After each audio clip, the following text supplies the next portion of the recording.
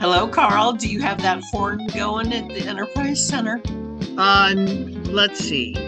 Two times on Saturday. Hopefully, a lot more times this weekend. Games Thursday and Saturday night. And then they're What? on the West Coast swing because there's a whole bunch of concerts coming to town. Aha. We'll talk to our friend Tom O'Keefe from the Family Arena about all the shows that are coming out there and the history and mystery of American Idol because Ruben and Clay are coming. And then Lynn's going to tell you how to win tickets later on.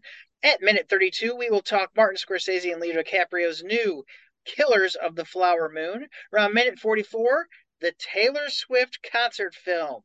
I loved it. Around minute 50, Foe on Amazon. Around minute 56, Old Dads on Netflix. And then around 1 hour and 3 minutes, the theater roundup.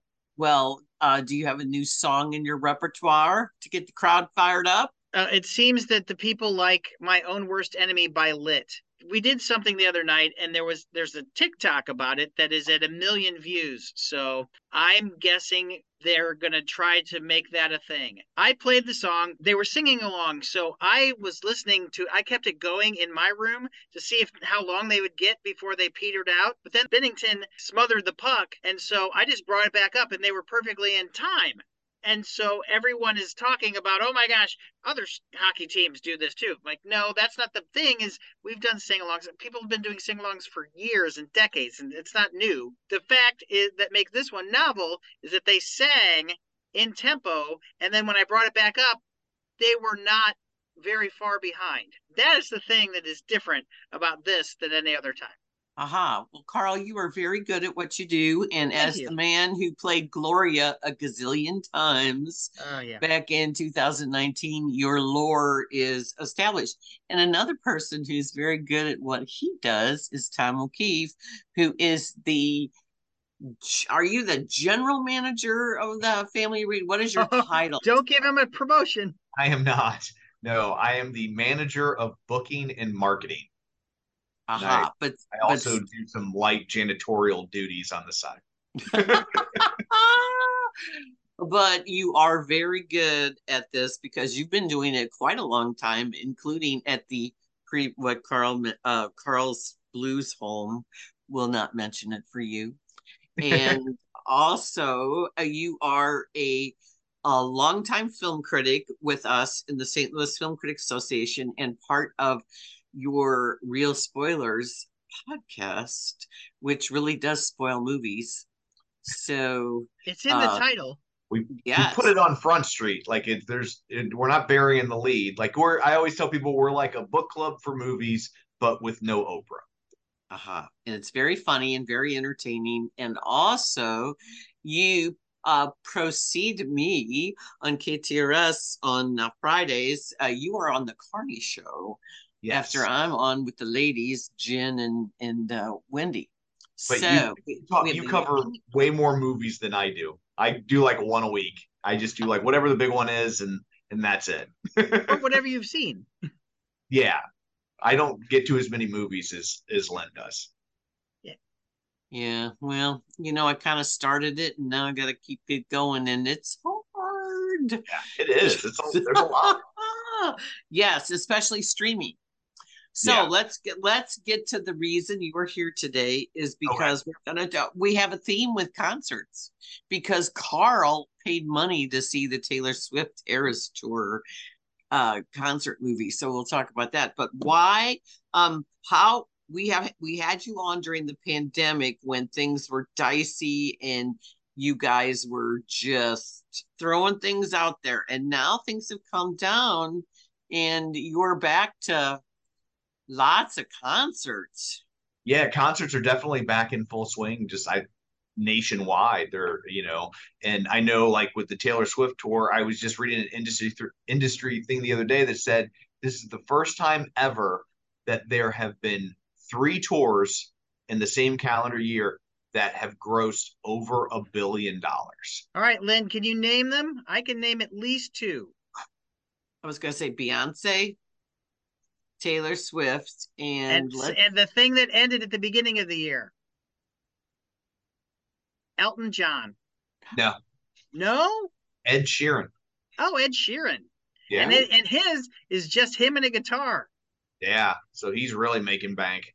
And How got to come pay the anybody else. how come the Elton John thing didn't make it? Or is it because it was too stretched out? Maybe. My guess is he didn't do enough dates. You know what I mean? And then these and Beyonce and Taylor Ed and Swift Taylor. and we're all stadium tours where Elton John was toggling back and forth between stadiums and an arena. So an arena is going to hold a third of what a stadium would. So like that really obviously jacks up the gross. Well, last time Ed Sheeran was here, he played Busch Stadium. Yeah. Yeah, And that was a Yeah. great show. It was him and a guitar. But that was two albums ago. It's just weird to think one guy and a guitar can keep a stadium entertained. Yes. Yes. Well, that was the same period of that unfortunate September of 2017 when I was supposed to see U2 at the Dome and Ed Sheeran was going to be at Enterprise Center and both Yeah, but Ed concerts. Sheeran came back and did that show. U2 did Yes. not come back and do Joshua Tree. So when they were No. here for the next one, we didn't get any songs from Joshua Tree because on that tour, they's like, we did that already. But then Yeah. they kind of forgot that, oh yeah, St. Louis didn't get any of that. I know because back when I saw them again, they didn't even play Where the Streets Have No Name, Well, which they is didn't play anything from Joshua Tree because they didn't deviate from what their tour set list was. Because, and it visually it was fantastic. You took pictures on your phone and it was 3D over at Enterprise Center, and it was technologically amazing what they did. well So they speaking couldn't deviate anyway. well speaking of technology, the Sphere. My sister lives in Vegas, and all anybody is talking about in Vegas is the Sphere, where U2 is having a residency. And I did check into those tickets back when they were, the Superfan pre-sale, and they were already 600 to 1400. You need some of that John Hewlett money to go. Oh wait, John Hewlett went. But then again, John knows people. Yeah, I was going to say but everything is spectacular. So Tom at the Family Arena, you guys have done a lot because I remember the early days of concerts there. And then, of course, being a Monkees fan, I have seen their shows and then the Turtles because that Happy Together tour is just so fun. But the sound quality at your place is really good. Well, thank you. I'm not just saying that. We try. It's funny, like every once in a while, like I saw a comment online about how, like yesterday, there was an article in the paper about us getting upgrades, and somebody in the thread was like, their sound system is awful. And I was like, well, we don't have a sound system. So it's like the band sound system. The band sound system, or we ordered specifically the sound system of band one.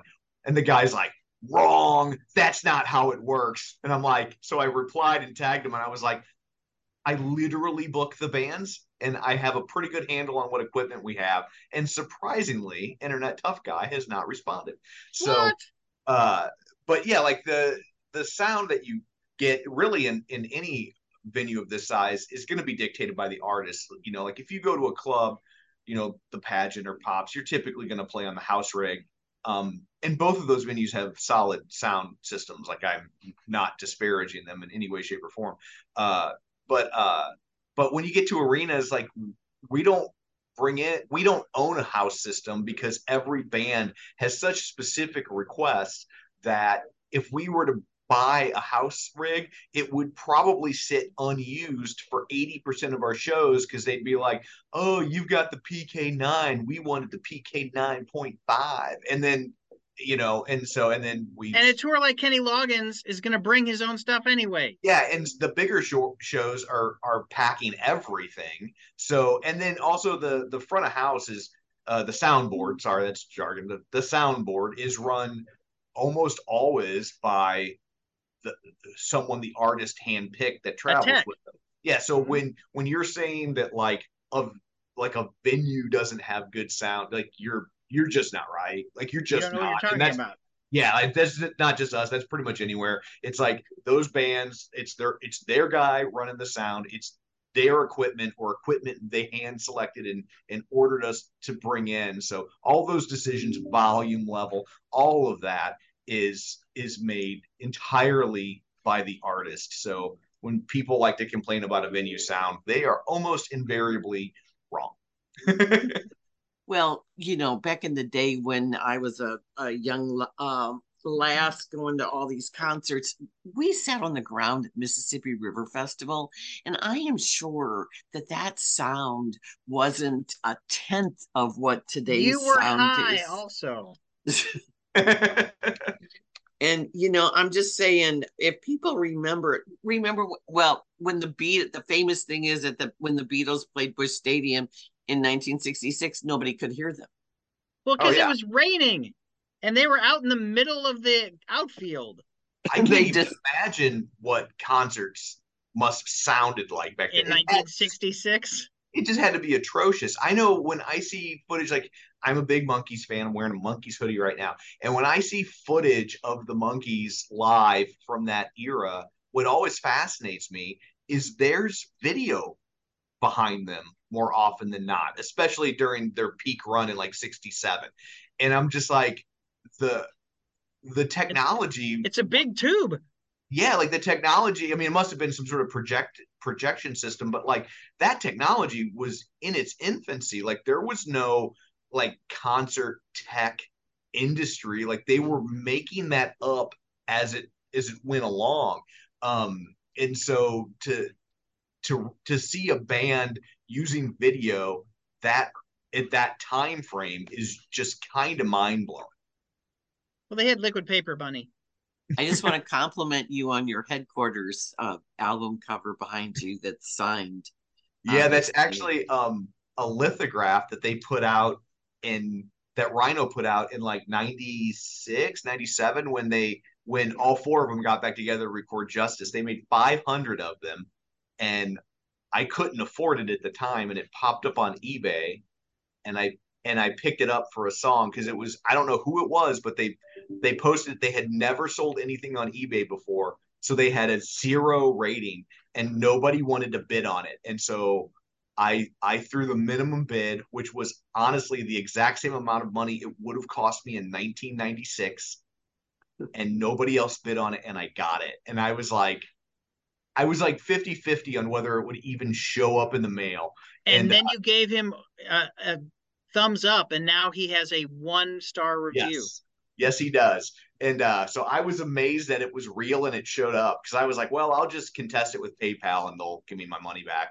But yeah, so I was very excited to get that because at the time that was about the only way you could get all four to sign anything was that one lithograph. And now when Mike came out of retirement those last 10 years, he got really good about signing stuff. But for 30, 40 years, I mean, he was He was the one. He was the yeah, holdout. to get his signature on something was just practically impossible. So He mellowed. He mellowed before he passed. he did. He made his peace with the legacy of the Monkees. He definitely seemed to come to enjoy it in his final years. Well, it's also because he was so highly regarded as a songwriter Right. and received such favorable press that how could you not go with it, because it wasn't like, oh, that awful Mike Nesmith. You know what I'm saying? It was Yeah. just, and speaking of enduring in the music business, which is or because you're getting ready to have the Clay Aiken, Ruben Studdard 20-year together tour, and they've not teamed up, I don't think, ever before.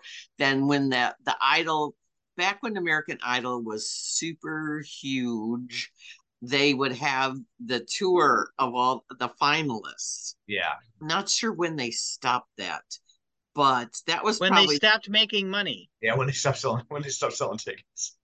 yeah.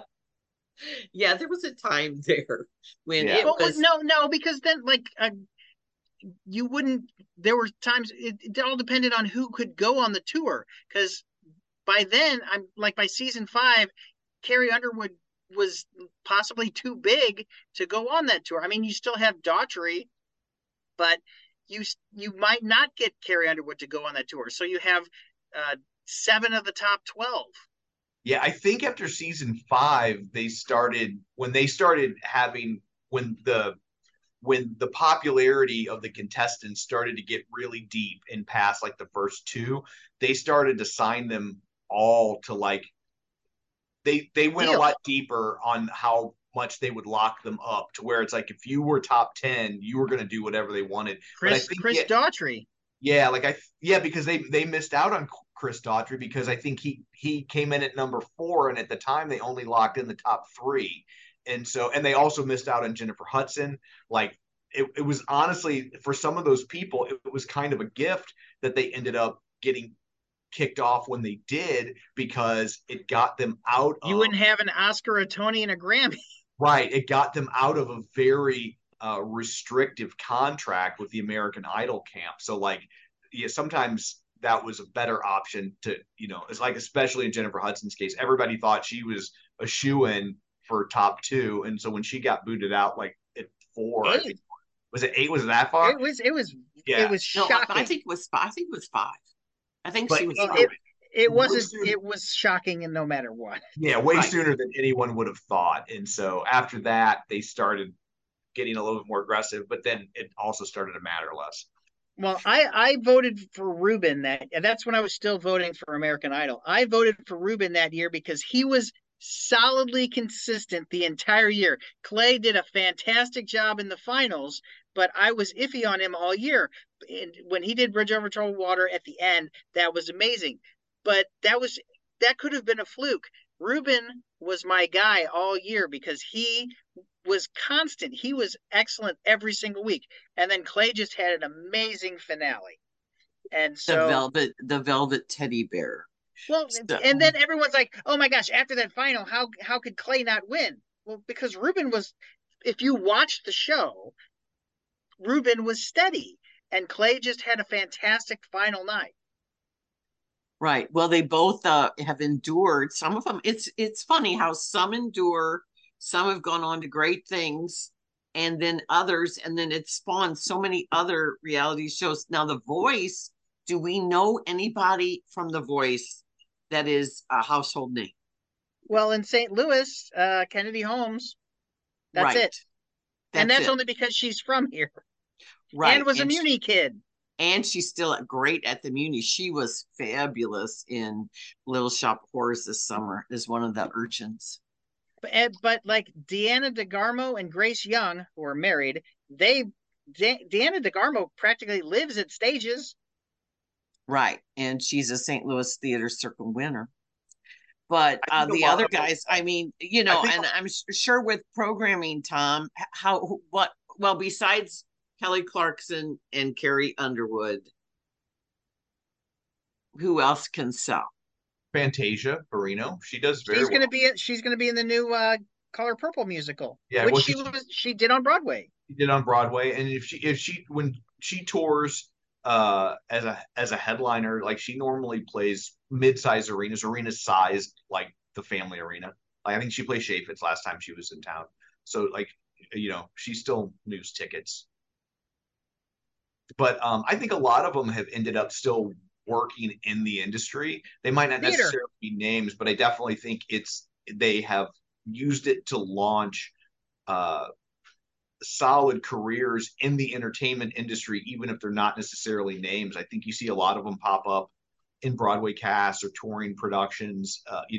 Especially maybe the people that made top 10 but not top 5, or people over these last few seasons where the last 10 years where it hasn't The ABC seasons. yeah, like it wasn't the cultural juggernaut that it was for 5 or 6 years there. And but I think a lot of those people, or I know that they like to denigrate it, or maybe they're doing cruise ship type entertainment, but like that's a solid living. Like You there's can make a lot of money. They pay really well. If you ask any comedian, they love getting cruise ship gigs. yeah, because and also because you don't have to. A lot of times you don't have to do the whole cruise. They'll fly you into like St. A John. port. You hop on the boat.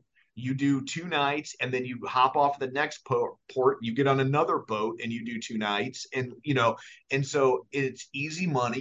You only have to write a new routine like once a decade, and and so there is this kind of snobbery sometimes about like what is and isn't successful. But I'm just like, if you're working in the entertainment industry and you don't have a day job, you have succeeded.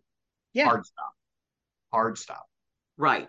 I just saw a note. I think David Cook was at the old Rock House. Yeah. Well, So and they make this. ABC's getting some flack because one of their recent winners, Sam, was out busking again because Yeah. they didn't take care of the winner. Yeah. Well, in Simon Cowell's day, to be fair, I mean, back in the day when we were all watching it and families were gathered and everybody had opinions, and we even in the newspaper I was at, we even did a column, every week on rating people and who was going, and then Well, it just Lynn, you wrote something about the person that's on The Voice right now. Eli Ward, yeah, he's a 21-year-old from Waterloo, Illinois. Channel 5 is following that guy every week. And then there is a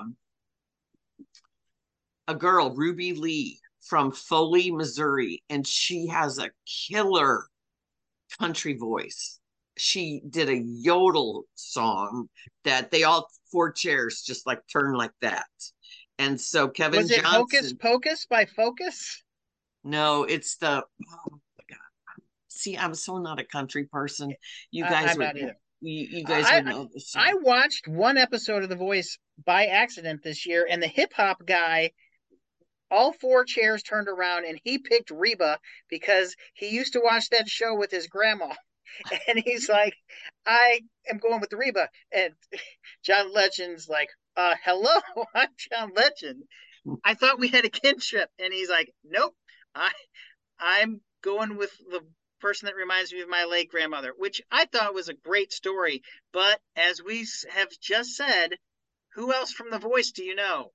You know the No. judges. I know the judges, but I've never watched an episode.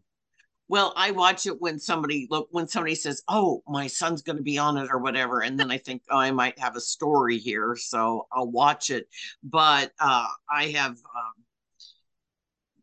after Kennedy, Holmes got totally screwed. I'm just saying, that was like it. I mean, it's a whole business.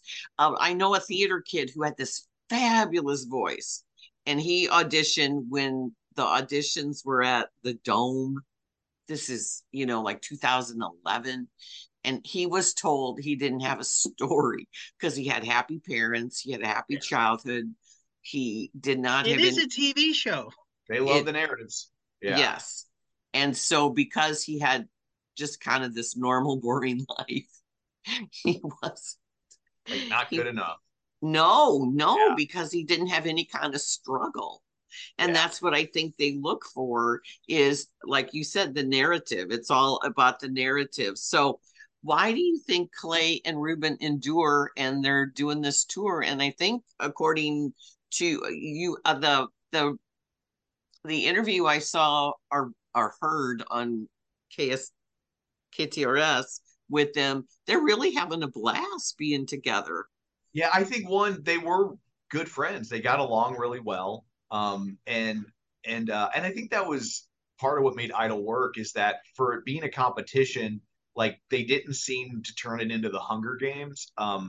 At least not front facing. Maybe behind the scenes it got weird, but there seemed to be a real camaraderie in all the cast in the seasons I watched. But I also think that this was a very big moment in the zeitgeist in a way we don't really have anymore. Because entertainment has become so fractured with streaming and YouTube and TikTok, and you began to see that fragmentation with the rise of cable. But I mean, it's just, really to the nth degree these days. There's so many different platforms in which to watch a show that there are very few moments that we coalesce around anymore. I went down a rabbit hole on 70s era TV that I saw something that kind of blew my mind. But the episode of Rhoda, the Mary Tyler Moore spinoff, where Yes. where Rhoda gets married, when it aired, was the second highest rated show in the history of television. The only thing that it that beat it was when Lucy had a baby on I Love Lucy. And like and it's fascinating to me that like that I mean that's an astounding number, and I think anyone under 40 has probably never even heard of that show. Like Our Valerie Harper. or Valerie Harper. Like it's and and it's like with we just don't have moments like that anymore. And when we do, it's normally around political strife. Or a Super Bowl. But I think even Super Bowls, I feel like, don't have the impact they used to. Like, well, no one's going to get MASH numbers from 1983 for sure. ever. But like the Super Bowl used to be like, oh well, I'll tune in and watch the commercials. Well, now they're all on YouTube the week before. The week before, that's stupid. Yeah, so people don't even do that anymore, and so it's just like I used to like watch it for the commercials because I don't care about sports, but like now I'm just like, why? I'll the next day they'll tell me the 5 best ones, and I'll watch them on YouTube, and I'll get 4 hours of my life back. Yeah, or you can watch 90% of them before. It's the Yeah. ones that they're saving for the day. That's what, Right. and usually they're movie trailers. Right. So I mean, we just don't have moments like the Ruben and Clay finale anymore, and I kind of miss them. I know. I remember Ricky Martin showing up on the Grammys and he got that standing O, and everybody went spaz the next Yeah. day. Remember, we don't. Yeah, you're right. We don't have that. We don't have Simon Cowell telling Carrie Underwood that she's going to make more money than any idol ever. But he was right. He was right. right. Yeah. Simon was right, and he put together One Direction. So I rest my case, because Yeah, but he's busy doing Britain's Got Talent and America's Got Talent now. He doesn't really have anything to do with Idol anymore. Yeah. No, he doesn't, but he made a lot of money off of it. But what I like about the Carrie Underwood trajectory is that those auditions were in St. Louis. Yeah, she and her mother drove up from Oklahoma. And if you watch her first audition, how just totally innocent she is. And then look at her today. And it's just, I just always love the journey. She married a hockey player. I know, but the journey of people to see, and now she's got arenas and a gazillion awards, and it's just interesting. But I think people just like Clay and Ruben; they're just likable, and they are absolutely. And it'll be interesting to see what they say. So, what else you got going on at Family Arena? Sure. So, we have the first weekend in November, we have Hot Wheels coming, Hot Wheels Monster Truck Live, which is a great. If you're a huge Monster Truck fan, not to talk you out of buying a ticket, this isn't like the one down at the Dome because they have giant footprint to race the trucks around, and this is more for like the younger set. And little kids love it.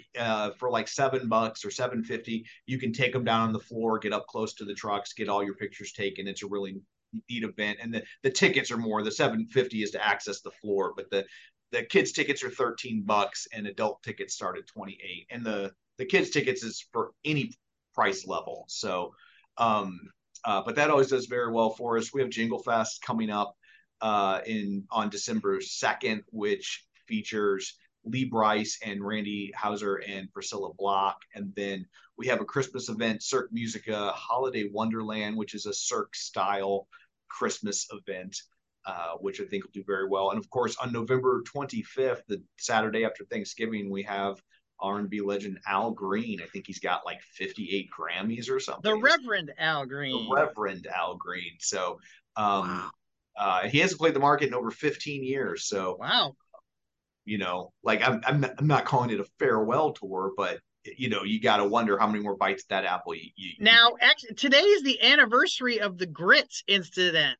If you're not familiar with the Al Green grits incident, he took home a super fan who went nuts and threw boiled grits on him, and that's how he became a reverend, because he's like, I think I need to rethink my life. And he turned to the Lord that way, and that's when he started doing gospel stuff. I Interesting. think he might have taken 2 girls home, but yeah, We won't today go there. is the anniversary of that. Now, Tom, is he going to do hits? Is he going to do Let's Stay Together, or is he going to do gospel stuff? I think he does a mixture. I think you get a little bit of both. So at least that's what I've been led to believe. But obviously, Okay. I don't get to pick the set list. Right. You never know. Sometimes setlist.fm, like last night, Les Claypool was in town at the factory. He did, which is weird. He was with Sean Ono Lennon, who was singing, sounds just like his dad. But they did the entire middle portion of the show was Animals by Pink Floyd. But the songs before that and after that, Les changes that up every night. So Oh, you never know what you're going to get. They just said, someone sent me a video and I said, wow, it sounds like Pink Floyd versus the Beatles, because when you have that voice singing Pigs on a Wing, it yeah. just is weird. I'm I with you, didn't even Pete. know it was coming. I didn't even know. No. A friend said, are you going to this? And I said, no, it is. That sounds very weird. And he said it was fantastic. Interesting. We really appreciate you coming on, and I'm glad. If you want to know more about the Family Arena, you can sign up for their email alerts, because I do. That's the way I know that what's I going get on him. at your place. And so familyarena.org, am I correct? .com. .com. Yes. In beautiful St. Charles, Yes. right across the river. It's easy to get to. It's not as far as a lot of people think. They hear St. Charles and they think Wentzville, and it's like we're You're the literally first exit.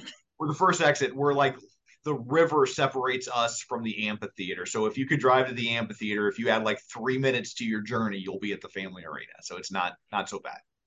And get off at Page anyway. That way's quicker. Yeah, Page Avenue Extension is, if you're coming from west or south, is a great way to do that. Well, thanks All so right, much Tom. for your time, Thank you. and give us a thumbs up or thumbs down by Killers of the Flower Moon, because we'll get I to would say them. thumbs up. I thought it was a little slow in the front half, a little rushed on the back half, but Did it overall, need to be 3 hours and 20 minutes? I mean, there's a lot of story to tell. I will also say that I felt it was better than the book. I thought the book got pretty convoluted in trying to figure out who was who and who was who in relation to who, because It's easier to tell in the movie there's a because lot of it's visual. there's a lot of moving parts to what's going on, and but overall I enjoyed the movie. I wish it would have, and I don't know how to do this in real, like staying locked into that time frame, but like the amount of generational wealth that people were robbed of is maddening, especially when oftentimes people will racists will use the poverty level as a way to gin up their own racism, right? Like if these people were smarter, quote unquote, they would have more money. And it's like, well, they had money and we stole it from them. Like, and we gave them the worst land we could think of, and we ended up being wrong, and then we walked it back and stole it all back. But then we use phrases like Indian giver, like what now? It's and guardianships that were illegal. right. It's very frustrating to watch, and I know that they did a major retooling, because in the book it's really about the FBI agent. And I know that some of the Osage people wish it was even more about the Osage, and I mean I get why they would have that perspective, but I do think that they certainly move the needle in the right direction from the book in terms of like letting you see more about the Osage and how it was affecting them, instead of it just being a story about the FBI agent coming in to save the day. Well, we'll let you go, Tom. Yes, thank you. But Lynn, Marty wrote that part, the Jesse Plemons part, for Leo. So the original draft of it was going to be that story that from the book. And so Jesse Plemons would have been, they would have switched roles. But Leo said, no, I want to be the husband. I don't want to be the FBI guy. And so they retooled it. Right. Well, I sat in on a virtual press conference with Marty Monday, and it was very Martin fast. Scorsese, as we like to say. Yes. We call him Marty because, Lynn hung out with him on Monday. But actually, I remember when I was just getting into college, there was big buzz about this guy, Marty Scorsese, and his student films. And he had this guy, De Niro, and there was getting a lot of buzz. And then Mean Streets, of course, came out while I was in college. And then I remember sitting in a theater watching Taxi Driver and going, oh my goodness. So I have been a fan ever since, and I enjoy it. But it's this It's press too conference. long. It is. I have a lot of issues with it, Lynn, and now hold on a second. Lynn, I want you to say something positive about the movie because a lot of people, myself included, enjoy it. You are in the minority. You do not like the movie. no, I like parts of it. I like a lot as You're I've still been in the minority, Lynn. I say it could be, and I got into a discussion with our friend Kate, and I said some of the things I thought could be trimmed, and she said, "Oh no, you need that." But there are other. She also believed parts could be trimmed from the movie. It's some of it's very heavy-handed. right. I think the people that are saying modern masterpiece, I'm like, wait a minute. Well, I know this. The This is Irishman was too long as well. I will say that. I know there, as I have digested this movie and gone over things and heard a lot of discussions. I watched CBS Sunday Morning, I did not read the book. And so therefore I don't have that preconceived notion. It's a horrible story of Fascinating, though. Fascinating, horrible story. white privilege, of men, insidious. The fact that the wealthy Osage had to go and ask white bankers for their money because they were, quote, incompetent, just is so humiliating.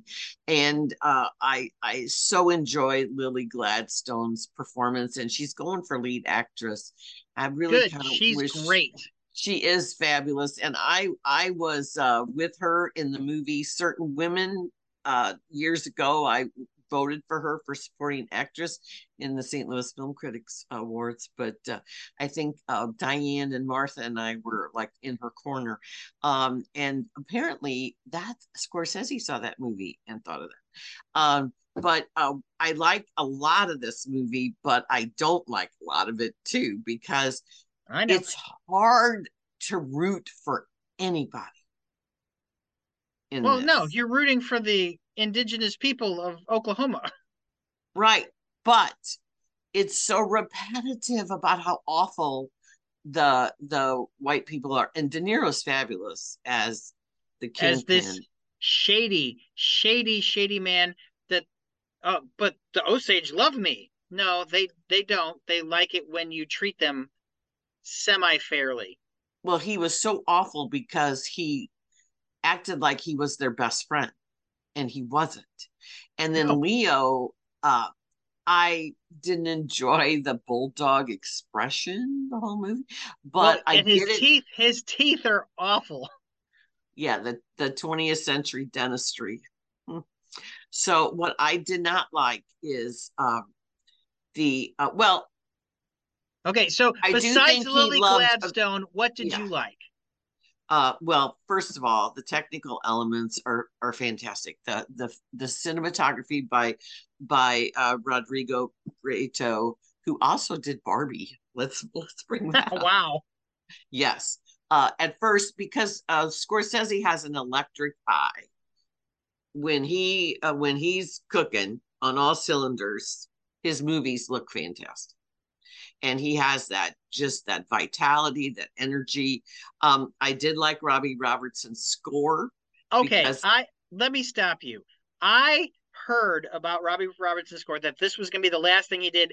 I didn't notice the music at all, except for the songs that they played from the 20s. They actually played the St. Louis Blues in it, but I did not notice. And sometimes you want that in a movie. You don't want it to overpower, but I didn't notice the music hardly at all, except for the needle drops that they played from the 20s.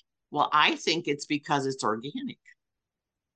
That's why you don't notice it, because it's there, but it's organic and we just take it along. I think the production design is wonderful. I think the Oklahoma, the prairie, The I think it's so sprawling with the characters that it is a little difficult to figure out who. Okay, Blackie, we got Blackie, and then who is this other guy? And then we have Ernest, played by Leonardo DiCaprio, his evil brother Byron. And then we have Lily's Yeah. sister. I mean, Lily plays Molly. We have Molly's sisters. Now, how are we keeping all these people separate is a task. Yeah. So Well, I think that that is too, but I do think it goes on forever. it does go 3 hours and 26 minutes. They could have cut out a lot. I know, because how long can you see people being horrible to other people for that long? Because you brought up a good point, and I don't want to spoil it, but there's a scene that's so repetitive that you brought up that I agree totally with you.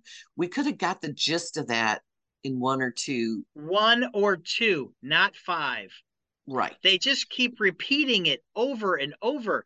We know he's doing this to her. And if you've read the book, I didn't read the book, but I saw there was a CBS this morning, and there was a 60 Minutes piece about David Grann, about his writing, because he's a very famous, author. And this story has been told before. It's in the FBI story with Jimmy Stewart. And this is one of these stories like the Tulsa Massacre that needs to be told, because we were kind of crappy to a whole bunch of people in the turn of the century. Yeah, it's very disheartening, and it's another example of rich white guys getting their way in the formation of our country. And Tom summed it up perfectly about we gave them crappy land, oil showed up, they all Yep. got rich, and we were like, wait a minute here, how come Well, you get the money? yeah. Jesse Plemons doesn't show up until the last hour of the movie, and so much tragedy has happened in the first 2 hours of the movie. Oh no, let's say he shows up in hour three, so there's an hour and a half of movie so he's in a lot of the movie, but and then John Lithgow and Brendan Fraser and all these people, and then Martin Scorsese shows up at the end to kind of put a cap on it. That is very heavy-handed as well. He never does that. I'm going with the B minus with it, and I know, I mean, it's so good, but it's not the A plus that many of our colleagues came out and said modern masterpiece. Right. And I gotta be slow. I think this is a movie that you have to think about and stew and digest, and I'll see it. But people looked at me like I was insane because I Well, it's wasn't. going to be on Apple TV Plus soon, but now Right. they want to have it in theaters, just like The Irishman he did for Netflix. But then it was eventually it was in theaters first, and then it went to the streaming platform. It's I gonna think get a this, zillion nominations. I know, but I think this is just like The Irishman. This is better watched at home. You Lynn, can, let's talk about the movie that I saw this week that I think was 1,000 times better than this movie. and that Taylor is Tay Swift Tay. Tourist Tour. Oh my gosh, it was so good. So tell me about the experience of watching it in a theater with Okay, so Swifties. you said earlier that I paid to see it. I did not. It was at a Y98 private screening, 10 o'clock in the morning, but that didn't matter. They were showing it. Theater was seeing it, and they showed it every half hour. And so since this was a giveaway, and it was not packed, but it was people that were fans, but they didn't stand up and dance. They were singing along, but not obnoxiously. I want to say that this movie is a technical masterpiece marvel. You don't see any cameras. Normally, when you see like concert footage and you get a close up of the artist, the next shot is the camera guy backing away in the background. zero. You don't see any cameras. Someone said they were probably using 6K cameras and they just zoomed right in. I don't know. I thought it was really well done for the technological aspects. They filmed over 3 nights in Los Angeles, so they're at SoFi Stadium, and it is a marvel of sound and vision, because if you go to these shows, you can't hear her at all because everyone is screaming. And so you actually get to hear her singing. Her lips look perfect red the entire time. Her hair, on the other hand, you can tell that she's really putting in the work because she's sweating her ass off. And she has 10 costume changes because there are 10 different eras. And so you see someone says, oh, and she's sparkly in every single one. She's not sparkly in the folklore Evermore era. Then she's just in a plain dress because that's the mood of that era. And she hadn't toured. The last tour she was on was the Reputation tour. And so she's had, let's see, Lover, Evermore, Folklore, Midnights. She's had 5 albums out since her last tour. So I remember when she was at the Dome. Yeah, I didn't go to that one. I went to the one before that. That was the Reputation. The Reputation tour was at the Dome. The one before that, 1989, was at Enterprise Center, and I went to that one. And how was that? How was she live? It was a great show. It was a great show. She actually plays. She's doing like 44 songs, but for the movie is 2 hours and 40 minutes, so they cut out like 5 songs. Because it says 40 songs out of 17 years. Right. So it's a good representation. I would have liked, there were some songs that I wish that she would have played. And some of those songs she every night she does 2 secret songs, like we were talking before. She changes them up. This one was our song, but one of the songs that she does do as a secret song, she didn't do while she was in Los Angeles. So they didn't do that one. So, because I wanted to hear Mine, but she plays, it is a lot of hits, a lot of hits. And I'm going to say I knew 90% of them. But if you're a Taylor Swift fan, you're going to know 100% of them. Swifties know there's some. I remember when she was this gangly girl getting noticed at the country musical. Yeah, but she didn't even do Tim McGraw. I thought she'd do Tim McGraw, and she didn't do it. Well, she's come a long way from that gangly girl. I really like the documentary on her, Miss Americana. That's Disney Plus? Or Netflix. She's got one on Disney Plus and she's got one on Netflix. Yeah. So I imagine Eras Tour will come to streaming, but it has broken all records. Well, no, it's the number 2 biggest October release after Joker. It's the number 1 concert film. Yeah, Joker did more because that was pre-pandemic. So, oh, yeah. Yeah. Well, I look forward to it, and I think there are worse things to do in life than be a Swiftie and appreciate a wholesome type girl that we are fascinated by her love life. And I do think SNL was really smart. And it came about at the last minute. I thought it was planned. It was all like they called up and said, hey, we're in town. Can we stop by? And they made it official. Friend, right. Ice Spice was the musical guest. And they're like, but they didn't overdo it.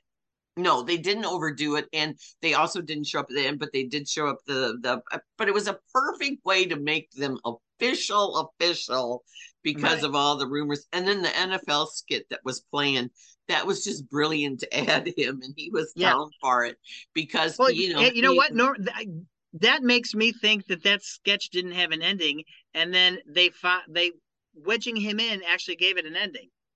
Right. It's a brilliant skit. It's so fun with the that. So I just think that was brilliant because they are media savvy people, and it worked out and it boosted SNL. And Pete Davidson was really good. I think it was a very smart move to have him do the cold open because his dad, Scott Davidson, was a firefighter killed on 9/11. If you saw And his stand-up special on Netflix, it's Scott Michael Davidson, and he wants to get his dad's initials on his shoulder, but he doesn't want that. He doesn't want Scott Michael Davidson's initials on his shoulder because of what people would think it means. And Lynn, if you don't know, I'm not going to explain it to you. no, I guess it's one of those things I have to look up myself. No, Google it. don't. That's okay. All right, Lynn, we were talking about streaming. Let's move over to Amazon Prime, where Saoirse Ronan is in a new movie on Amazon Prime.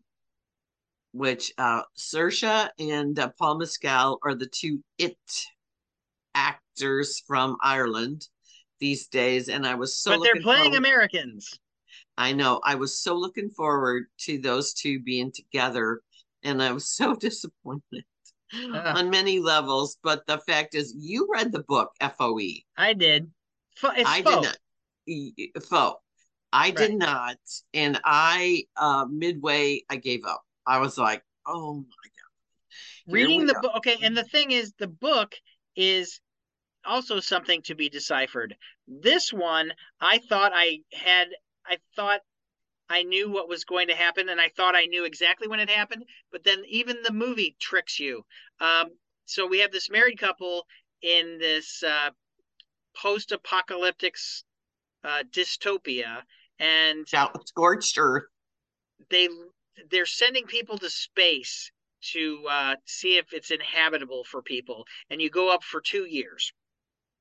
And this couple, one of them gets picked, and they said, "Don't worry, we're going to send an AI so your partner doesn't get lonely." So they send him up to space, and they send this replica that looks exactly like him to her. And then there's also Aaron Pierre, who works for the company, not the government, but the company that runs the space station. And he injects himself into their lives. I don't want to. If you see this movie on Amazon and you're not familiar with the book by Ian Reed, I don't think anything I could say or not say would be spoilery enough, except for the big reveal, because it's hard to follow. It is hard to follow. I felt both of them were miscast. There's just this is one long slog. I thought it was airless. I thought it just you I I just did not care at all.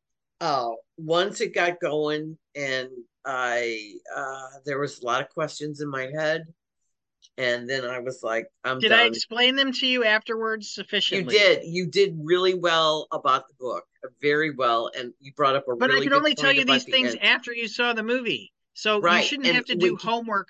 You shouldn't have to do homework to enjoy a film. no, and we can't really spoil it for people, so you're on your own here if you watch it, and we'll you can come to us and ask, and we'll tell you.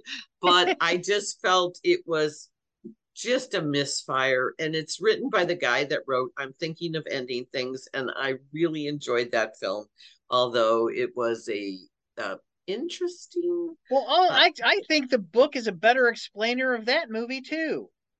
I thought Charlie Kaufman did a disservice to the original material. And who directed this one? I can't remember. Garth Davis. Okay, Garth Davis, because we have the other guy doing Creator. They came out Well, at the same Garth time. Davis did the Mary Magdalene movie, and he also did the series with Elizabeth Moss, Top of the Lake. Okay, And he did Lion.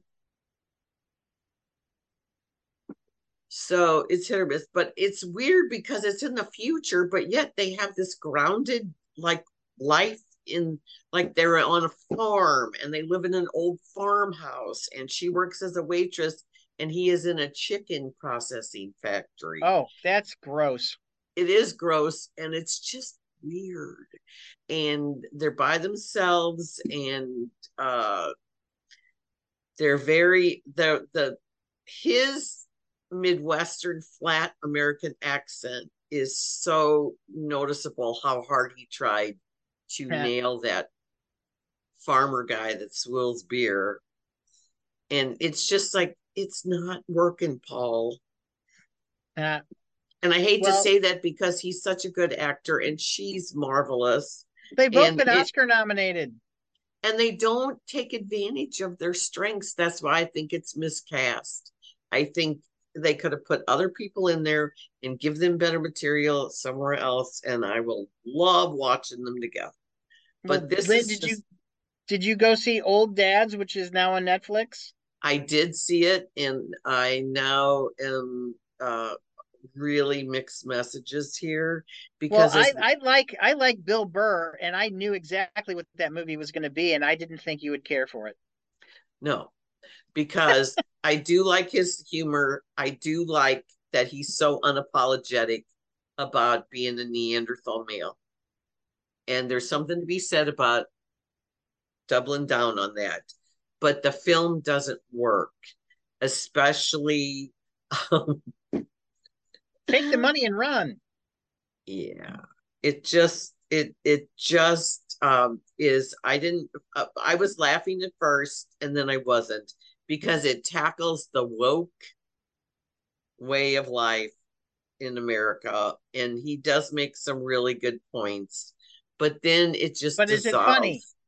Yeah, then it just becomes repetitive and off the rails and just digging into being, I'm Tarzan, you Jane, Is he a although good director, though?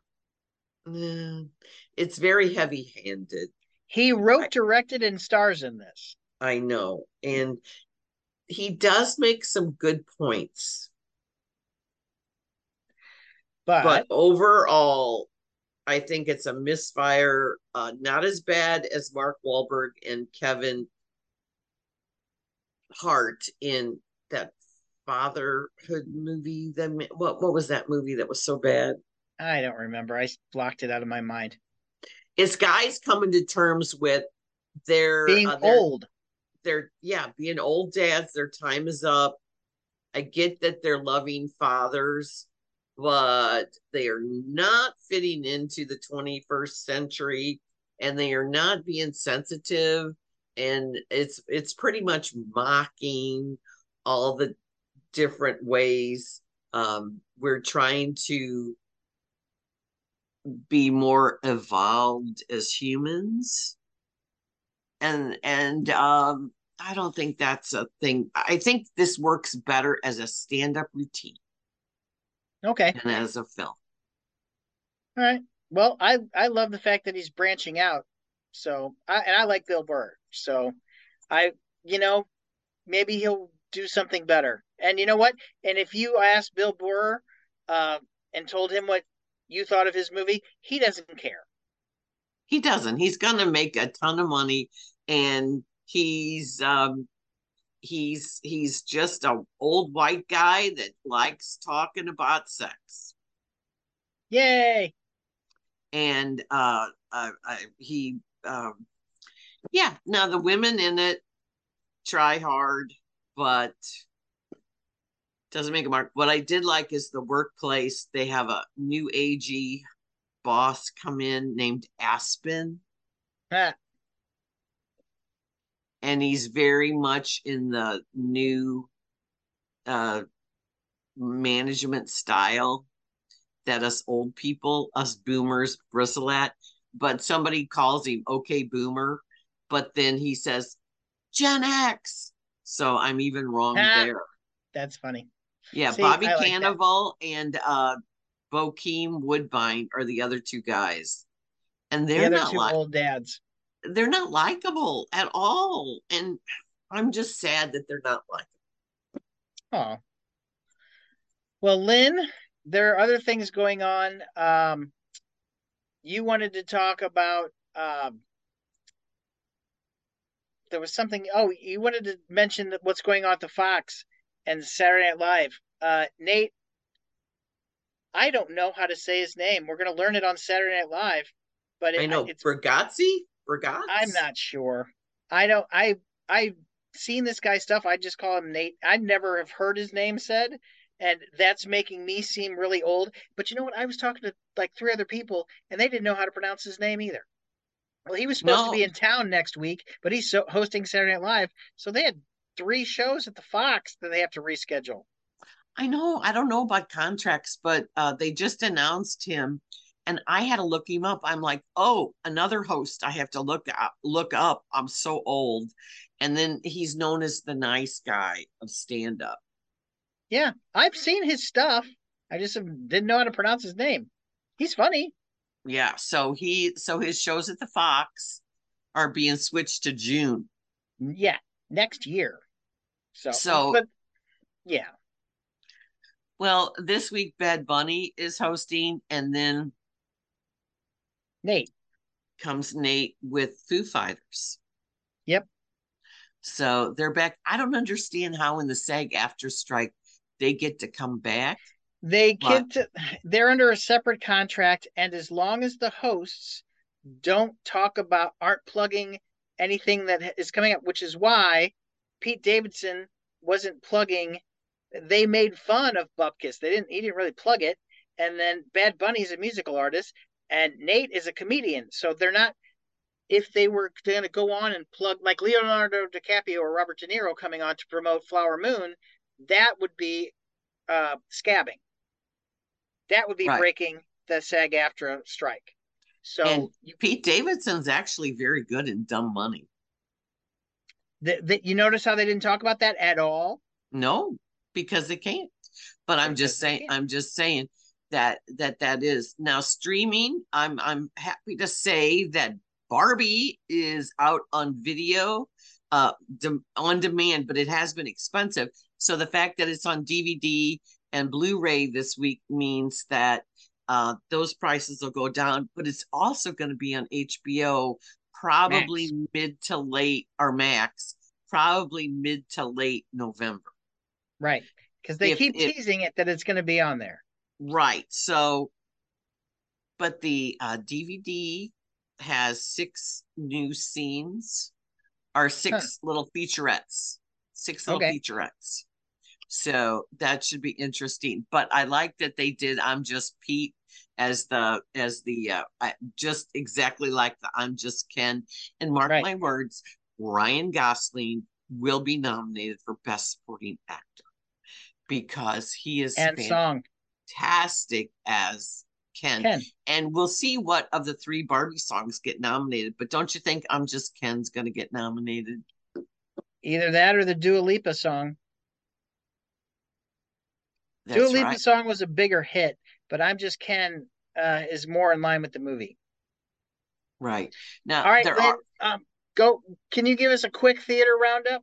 oh, yes, we have so much. Okay. Twisted Melodies last weekend at the Rep, the story of Donny Hathaway from St. Louis and his talent and his torment with mental health. Go see it at Coca. We have the last weekend for Saturday Night Fever. Drew Mizell is fantastic as Tony Manero, and we have Dr. Ride's American Beach House the last weekend. My Take 10 with Liza Burkmeyer is on my website. So you want to dive into a local playwright who's doing very well in New York. She's teaching playwriting at WashU this semester, and she finished her first novel. So pay Yay. attention to Liza Burkmeyer. We also have a fabulous production of The Lion in Winter at the Midnight Company. Joe Hanrahan and 3 of the best actors in town, Joel Moses, John Walbers, and Ryan Lawson Maskey, plus the Grand Dame or the Grand Dame of St. Louis actresses, Levon Byers as Eleanor of Aquitaine. That is at the Dot Zac. Do yourself a favor, go see that. What else am I missing? Oh, Mind Game starts at Albion, and there's See you in a minute. Still going on. yes, see you in a minute. I'm gonna see that this weekend. Contraband Theater at the Chapel. We have the Immigrant at New Jewish, and what else am I missing, Carl? Because I'm Bitter going. Fruit at Upstream.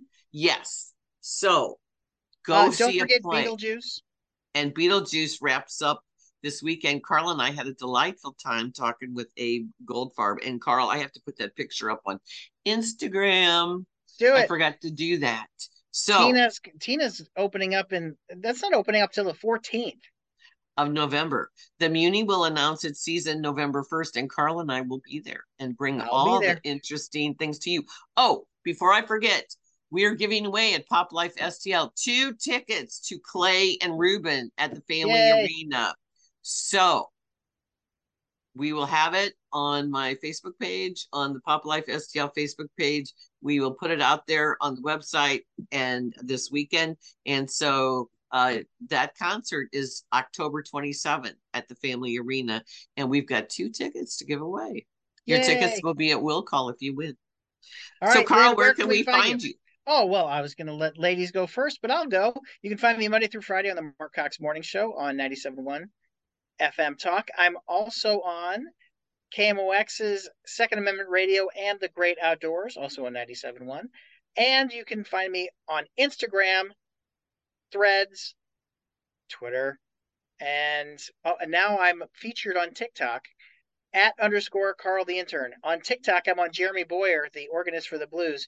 I just looked it up. We have 1.1 million views. So I'm viral. Yay me. All right, Yay Lynn, where are you? I am on KTRS every Friday with Jennifer and Wendy at 11:08 after the news. And I'm in Webster Kirkwood Times. And I have the website Pop Life STL. And Carl, we get to talk about movies and plays and all sorts of things every week on our podcast here.